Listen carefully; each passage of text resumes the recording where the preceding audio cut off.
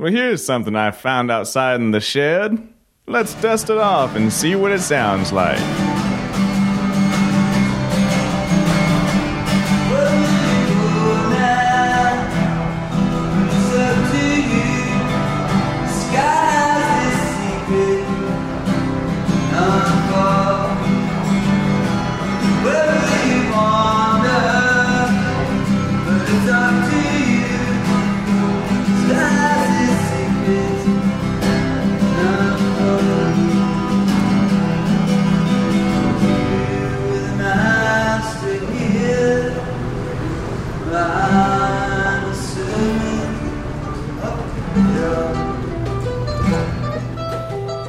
Ephemeral objects are bits and pieces that are really meant to be transitory, temporary in nature.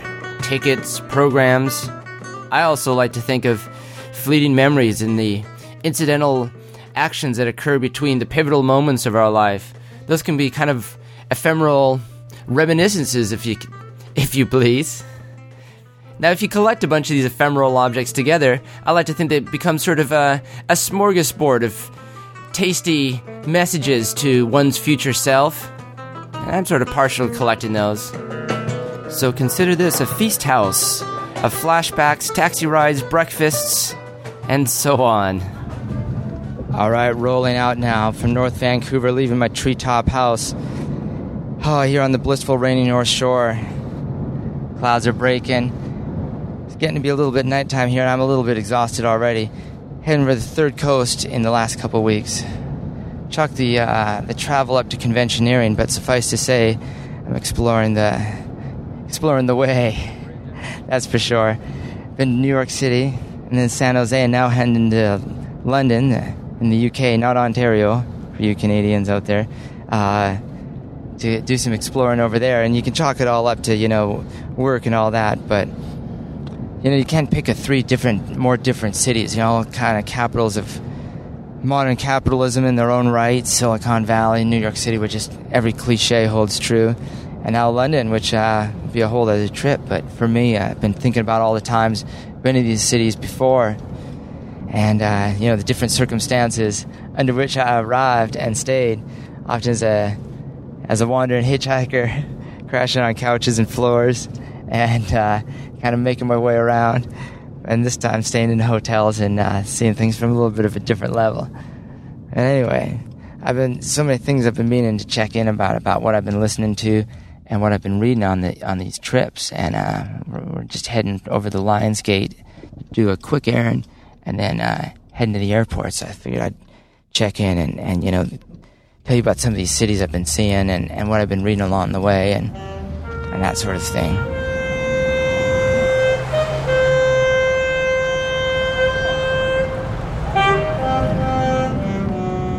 So the thing that just astounds me most about New York City is, geographically speaking, the mass. I mean, Manhattan isn't huge, and let alone thinking about getting to the boroughs. Manhattan itself isn't huge, but it's so, it's all regionalized within itself, which was just, you just turn a corner and everything already sort of appears as though you've seen it before, which you have because so many sites are ingrained in our kind of cultural consciousness through various media and such. But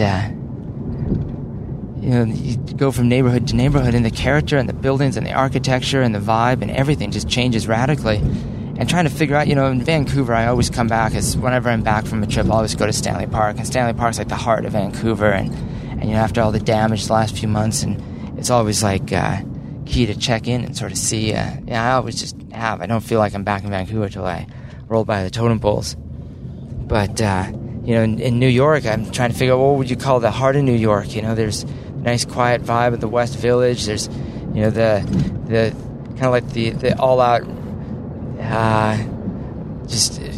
mass consumer bright sensory overload of Times Square. There's this sort of anomaly vacuum of peace in Central Park, and it kind of was a lot to explore in New York, and you can almost see why New York has become so centric in their own neighborhoods, and walking around in these nice places that noteworthy circumstances occurred. And heading to San Jose is a whole different trip because it's like, it seems like it was all grown up yesterday, and there's cops rolling the roads, even though it seems that there's very little that can happen. Whoa, a little scooter pulling in front of us. I'd be a little bit nervous even riding that on the road, man. That little tiny scooter, that's nuts. Going across the big Lionsgate here, and this scooter's got to be like one of these little, more appropriate to be zooming around the local cul-de-sacs in. But anyway, I guess there's no crosswind blowing him off the way. But San Jose is kind of this mix of like old, California pioneer culture mixed with sort of this migrant culture, the Chinese and the Mexicans and all these different migrant workers pass through there. And now this sort of recently sprouted up new money, sort of grown from nowhere, glassy architecture and silicon companies popping up, and these more like endless strip malls. And it doesn't look like a big city in a sense, like where there's a congregated chunk of high-rise buildings, and so it's a whole different vibe there for sure. Everything rolls up pretty quiet, aside from a few knuckleheads riding around with their loud cars. Unbelievable. So I ride back in Vancouver, another really late night. I got into every city on this trip in the middle of the night, right, which is always a little disorienting, getting yourself settled, and 100 cab rides and all this. And man, I had all this crap coming back from this trip, right, because it was like some trade shows, and I had all these booths and giant television and boxes of flooring, just tons of stuff, man. This dude at the airport was getting all uppity, man, wanted to take off and giving me a hassle about loading the shit up in his cab, and I was like, dude, relax, man, and he was getting all wound up, and just when he's getting all pissed off, right, and he's tried to pull off, and I had to be like, fuck, dude, slow down, stop it. And but it ended up turning into like a bonding moment, man. He drove me all the way back to North Van after a couple stops, and at the end he was like, I normally don't say this, but I want to tell you, sir, I'm very sorry. It was cool, and he told me like his whole like life story and everything, and he thought like, he didn't realize like I grew up like 2 blocks from where he lives now, man. So I know his people and I know his culture, and he knows mine, man. So we found some common ground. So that was pretty cool, because there's no way, man, I'm coming back from getting harassed by cabbies in New York, and now I gotta say, in San Jose, man, got treated like rock star there at the hotel, and all the transportation was like totally smooth service. I gave a ride to a guy who lined up for our private ride, and he was, turns out he was Canadian living in Israel, so we brought him aboard our party bus to the airport. But the hotel there was killer after a dismal hotel in New York City. This time, man, I'm going to be rolling nice in London. And see, last time I was there, I'd met some guys, some New Zealanders at Oktoberfest in Munich, where I had stumbled into München. And I was all right, and I was like, I got really ill, right? Like, I got a kind of a squirrely gut, conundrum that lingers to this day. And anyway, I was tramping around Europe without a tent, just like my sleeping bag and a tarp that I got from a Gwar concert, which is a whole other story. So I met up with these people in New Zealand and just crashed out under their awning. And they woke in the morning to see me, laying in their awning at their tent or whatever. So we became friends, and they were living in London and doing the kind of like the trifecta of sites that the Aussies and Kiwis care to do, with the running of the bulls and something about some parties in the Greek islands, and then Oktoberfest. And you got to go over to Europe and do this trifecta before you can actually earn your citizenship or some such. So they were living in London and doing this at the time, and so me and my amigo Traubin, who I must offer thanks to, because he turns out, my old hitchhiking buddy, he is now a doctor of traditional Chinese medicine, and he's been giving me electroshock acupuncture. It's been getting me a little bit more genkified to be doing this tripping around. But anyway, Traubin and I arrived from Amsterdam and needed a place to stay, and we had a few scattered phone numbers that didn't really pan out, and these folks put us up. I remember cooking couscous in their kitchen. We had like almost no bread, and we cooked them down a little bit each night, because we were like house guests filling up their floor. And I remember drinking tea and having hoots from the little honey bear bong that they had made, and going to a pub and drinking warm bitter beer room temperature, which I'm much more accustomed to now, thanks to my newfound interest in traditional Chinese medicine, where I've learned that room temperature beverages, even tepid water, it's good for the digestion. So I can roll with that now. So I'm looking forward to trying that out. I'm also hoping to head up towards Scotland to sort of poke around the history of Robbie Burns a little bit, the great Scottish bard / ne'er-do-well who traipsed around Scotland, found himself in interesting trysts with women, confessions to various clergymen, and wild madcap mishaps galore. And now he's one of the fondest memories to the Scottish peeps, man. So, but who knows what kind of adventures we're going to get up to. For the plain reading, I brought James Joyce's The Dubliners, as well as Rudyard Kipling's Baa Black Sheep, in one of those little tiny mini penguin editions that I like so much. They're just wee. And Dubliners seemed like a good fit. I was going to take Henry Miller's Books of My Life, which I've been meaning to work through, but it just felt a little bit better. This last trip, though, I had Haruki Murakami's Vintage Murakami, like a collection of his short stories. I'd read most of them, but I was like, it's one of those things I open up and read a story or two. And I mean, the stories are pretty intense, right? And it's just kind of, I've read him on a postcard from Gravelly Beach before. He's kind of like a Japanese Raymond Carver, maybe. Kind of like a postmodern writer. And, he's very conscious of his space and generation, the post-Beatles, post-Kerouac. When Japan had grown up in the post-imperialistic, that was a memory. And so he's very conscious of this. And he talks about, these kind of social conundrums. And so anyway, I read a couple of his stories, including one that was really pretty intense, right? About some Japanese soldiers in a mission into Outer Mongolia and the horrible fate that befell them there. So, but I'd also taken Hermann Hesse's reflections, but I didn't get a chance to dig into this because it was just nonstop go on this last trip.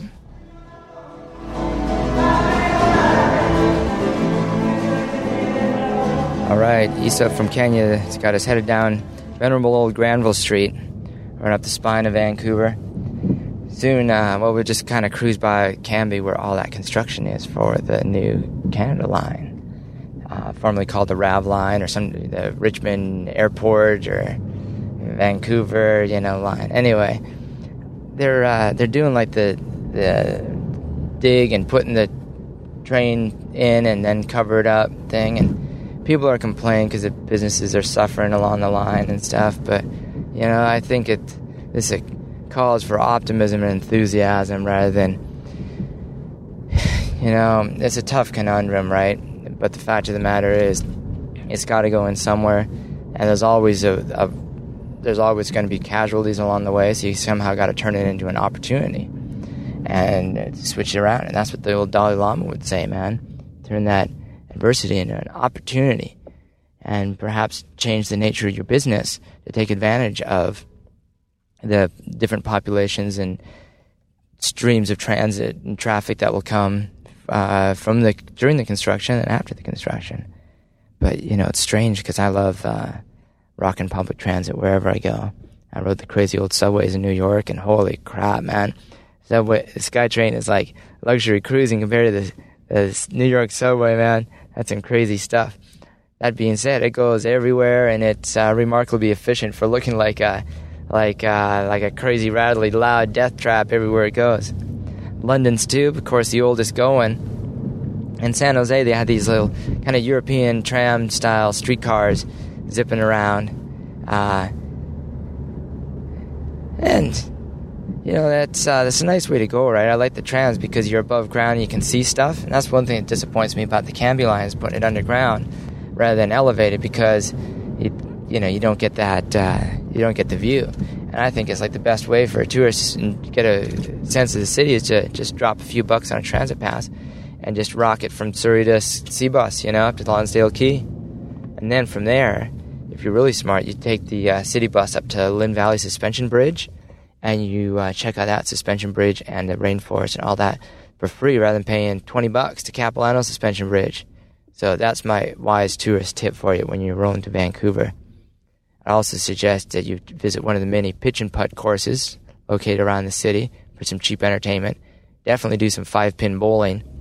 And as far as summertime goes, man, if you haven't been checking it out, Miss 604, well, she's been blogging up a storm about all these summertime activities.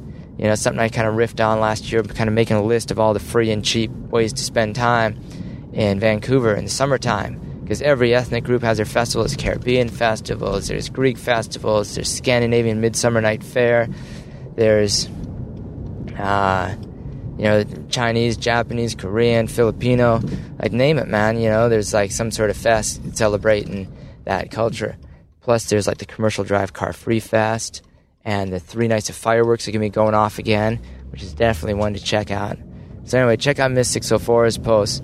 And her and old hubby Iowa John are just blogging up a storm these days. So it's a good way to check on what's going on in Vancouver, because they seem to be on top of it, man. Rocking the citizen journalism thing, like all get out. And I also got to give a hoot and a holler to Scarborough dude who makes the what's he call his podcast?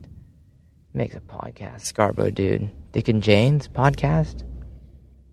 I should know this. But anyway, he's been in Japan on some business trips and doing some audio journals and some kind of flashback and reminiscing about what Japan's meant to him and his business for the last decade and a half, and kind of his cultural foibles and things. As Serena's sitting in the park drinking beer and eating onigiri, things very dear to my heart. So I sent him an audio message, and man, like all these other audio messages I record for like Father Roderick and for my buddy Martin over at the Under Majestic, I never get around to actually sending them. So note to self, send that message to him. I record it while waiting for the C-bus, and I told him the bad news about his former street corner up in North Van now has another Starbucks. So does corner right by my house. Yet another one. What's that bring? 83 of them? Unbelievable. So now we're rolling down the stretch of Granville, kind of uptown Vancouver, and it's part of town that tourists don't really get to see much. I had the Colorado kids in through town. We took them out in Denman and had some crazy Indian food at a place auspiciously named Indica. Another one of those Vancouver experiences of rolling up big fatty and smoking at Lighthouse Point there in Stanley Park. Oh, good times in Vancouver. But, you know, for as much as I love Vancouver, I'm a little miffed about some of the political crap going on here right now with the Civil City Ordinance, right? Like what they're trying to do is enact all these little fines for all these like kind of minor offenses, you know, like loafing and spitting and urinating and stuff. And well, I'm cool with like people being civil. I really am. I think that the way that they're doing it is a little heavy-handed measure, and they seem to have kind of snuck it through without many people really realizing that that's going to affect them. The kind of the unwritten auspices for it is to like tidy up the town before the Olympics, but the unwritten part of that is sort of sweep all the homeless folks out towards Surrey or to the PNE or further out to the burbs, you know. So it's quite interesting to see, because the police presence and just the vibe of Vancouver is really taking a step to the heavy-handed approach the last few months. And there's like newspapers decrying, articles saying harm reduction was a failure. There's a new police chief coming in, and the vibe in the city in general is kind of that activist buzz has kind of been dulled a little bit, aside from the anti-poverty committee who are resorting to kind of civil disobedience measures to get their message across. And but man, holy crap, there's some serious problems down there in the stretch there of downtown east side that, well, I'm going to address it a little bit more in an upcoming Postcards from Gravelly Beach as part of that White Poppies for Remembrance series I've been doing. But there's a big social conundrum there that needs to be sorted out, and I think it's got to be done with transparency and decency rather than these kind of half measures. You know, the province just came in and bought up a bunch of single resident occupancy hotels, but sort of did out of the blue, and with that haven't really announced what they're going to do and how they're going to approach that, and if they're going to be torn down, made into social housing, or they're going to be just renovated and the province will be the landlord. No one really knows. You got to communicate, man. It makes it a lot easier for everyone.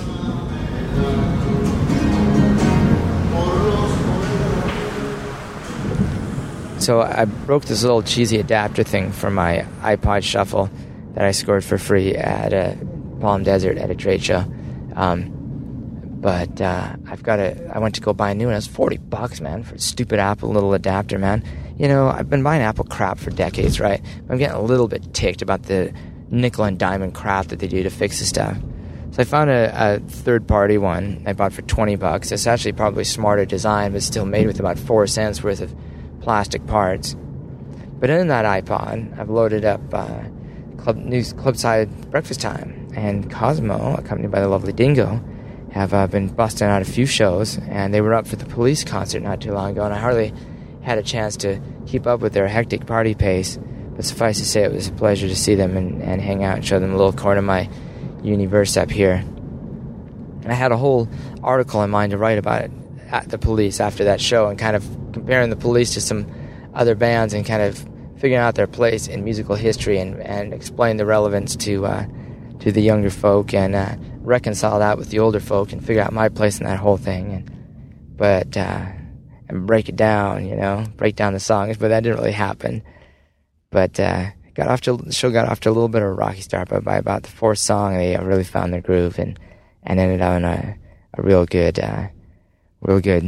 vibe. But you know, it was interesting to see the different musical directions they push each other in, where Copeland's always trying to hurry things up and Sting's always trying to slow things down, and Summers just wants to be all understated and cool, make sure people are paying attention, noticing the subtlety.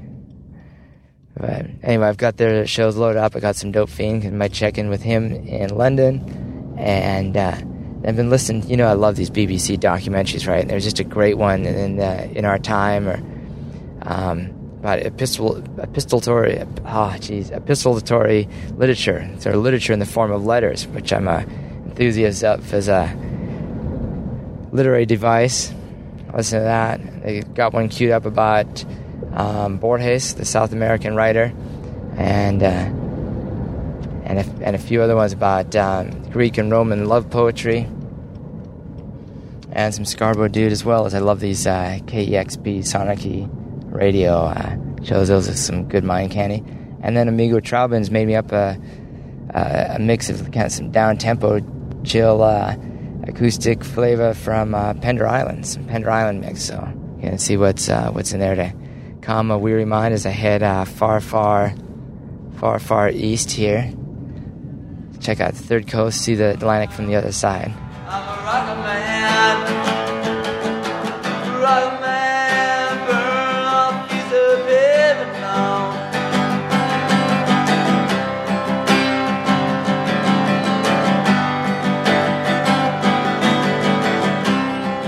And I think it's gonna be a long, long time.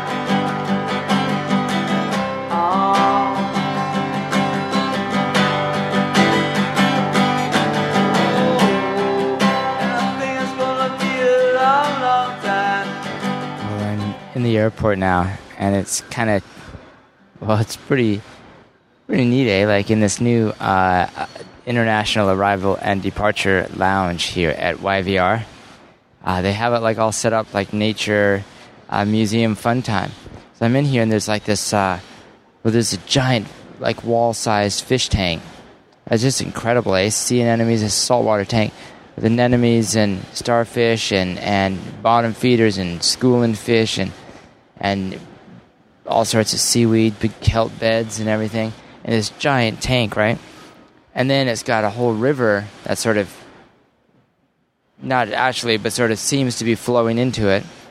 And the river banks are all these, you know, like, I guess, what are they? Some kind of, I guess there's some kind of hard molded concrete all done up to look like, like a stream bed, and rocks. And actually did a great job. There's random bits of rocks and shells and stuff. So it's kind of meant to be like this, like a river delta going into the ocean, which is right, like, where the airport is in the greater scheme of things in Vancouver. So like, there's a little waterfall, and can you hear the birds and stuff too? There's like birds.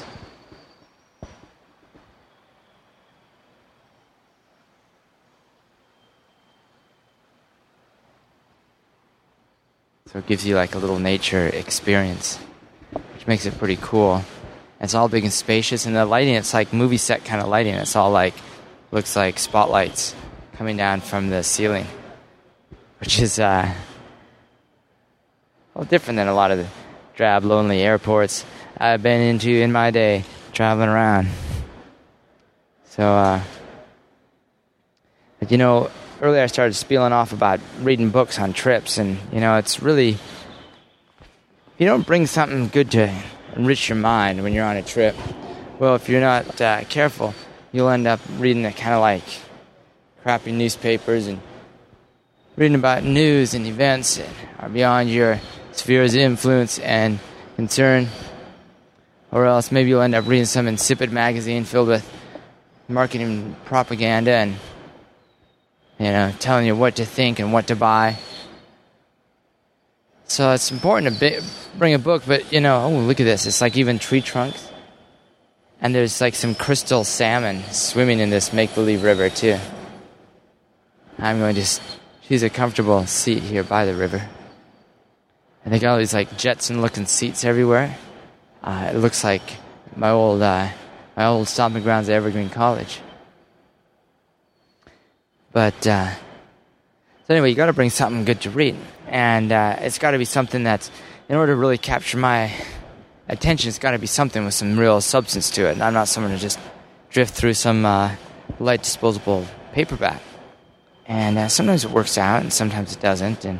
But a while ago, on a trip to Palm Desert, California, I guess it was, Palm Springs, I picked up a copy from Powell's at the Portland airport. Powell's, the fine bookseller, had a store, and they had their discount pile, which I go right for.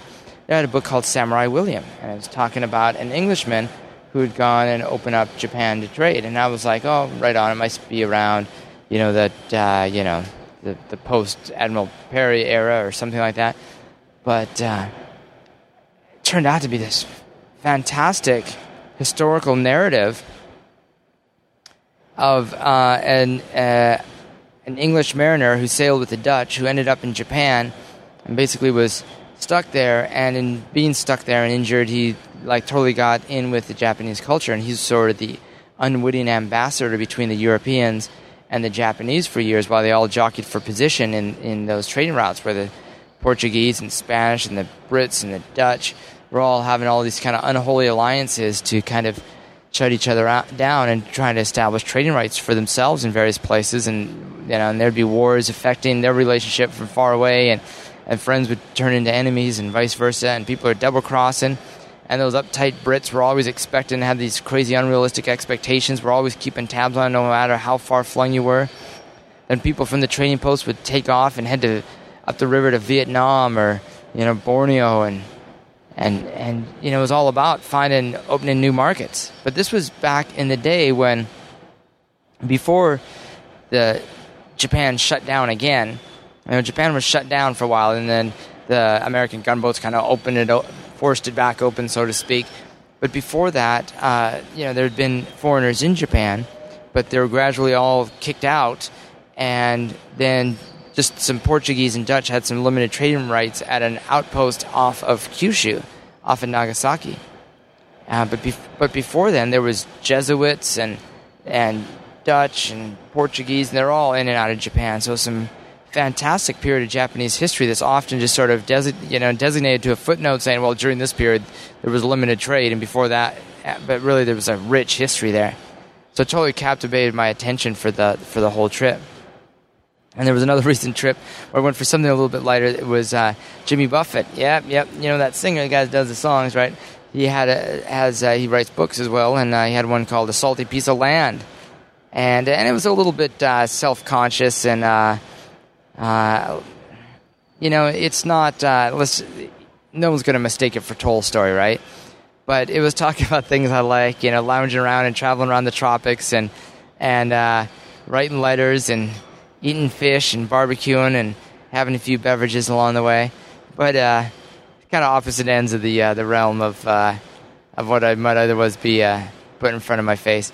So as I mentioned, on this trip, I brought James Joyce's The Dubliners. And a little bit heavy, again, but I try to somehow match it thematically with where I'm going, and I know I'm going to London and not Dublin. It doesn't really make sense. But, I just sort of look at the shelf and see what sort of grabs me. And that's what did. So we'll see what occurs. Well, I'm going to find a cup of tea here, because I got about an hour to kill before I hop on the plane for a late-night flight across a continent and an ocean, landing in London tomorrow evening. Say hello.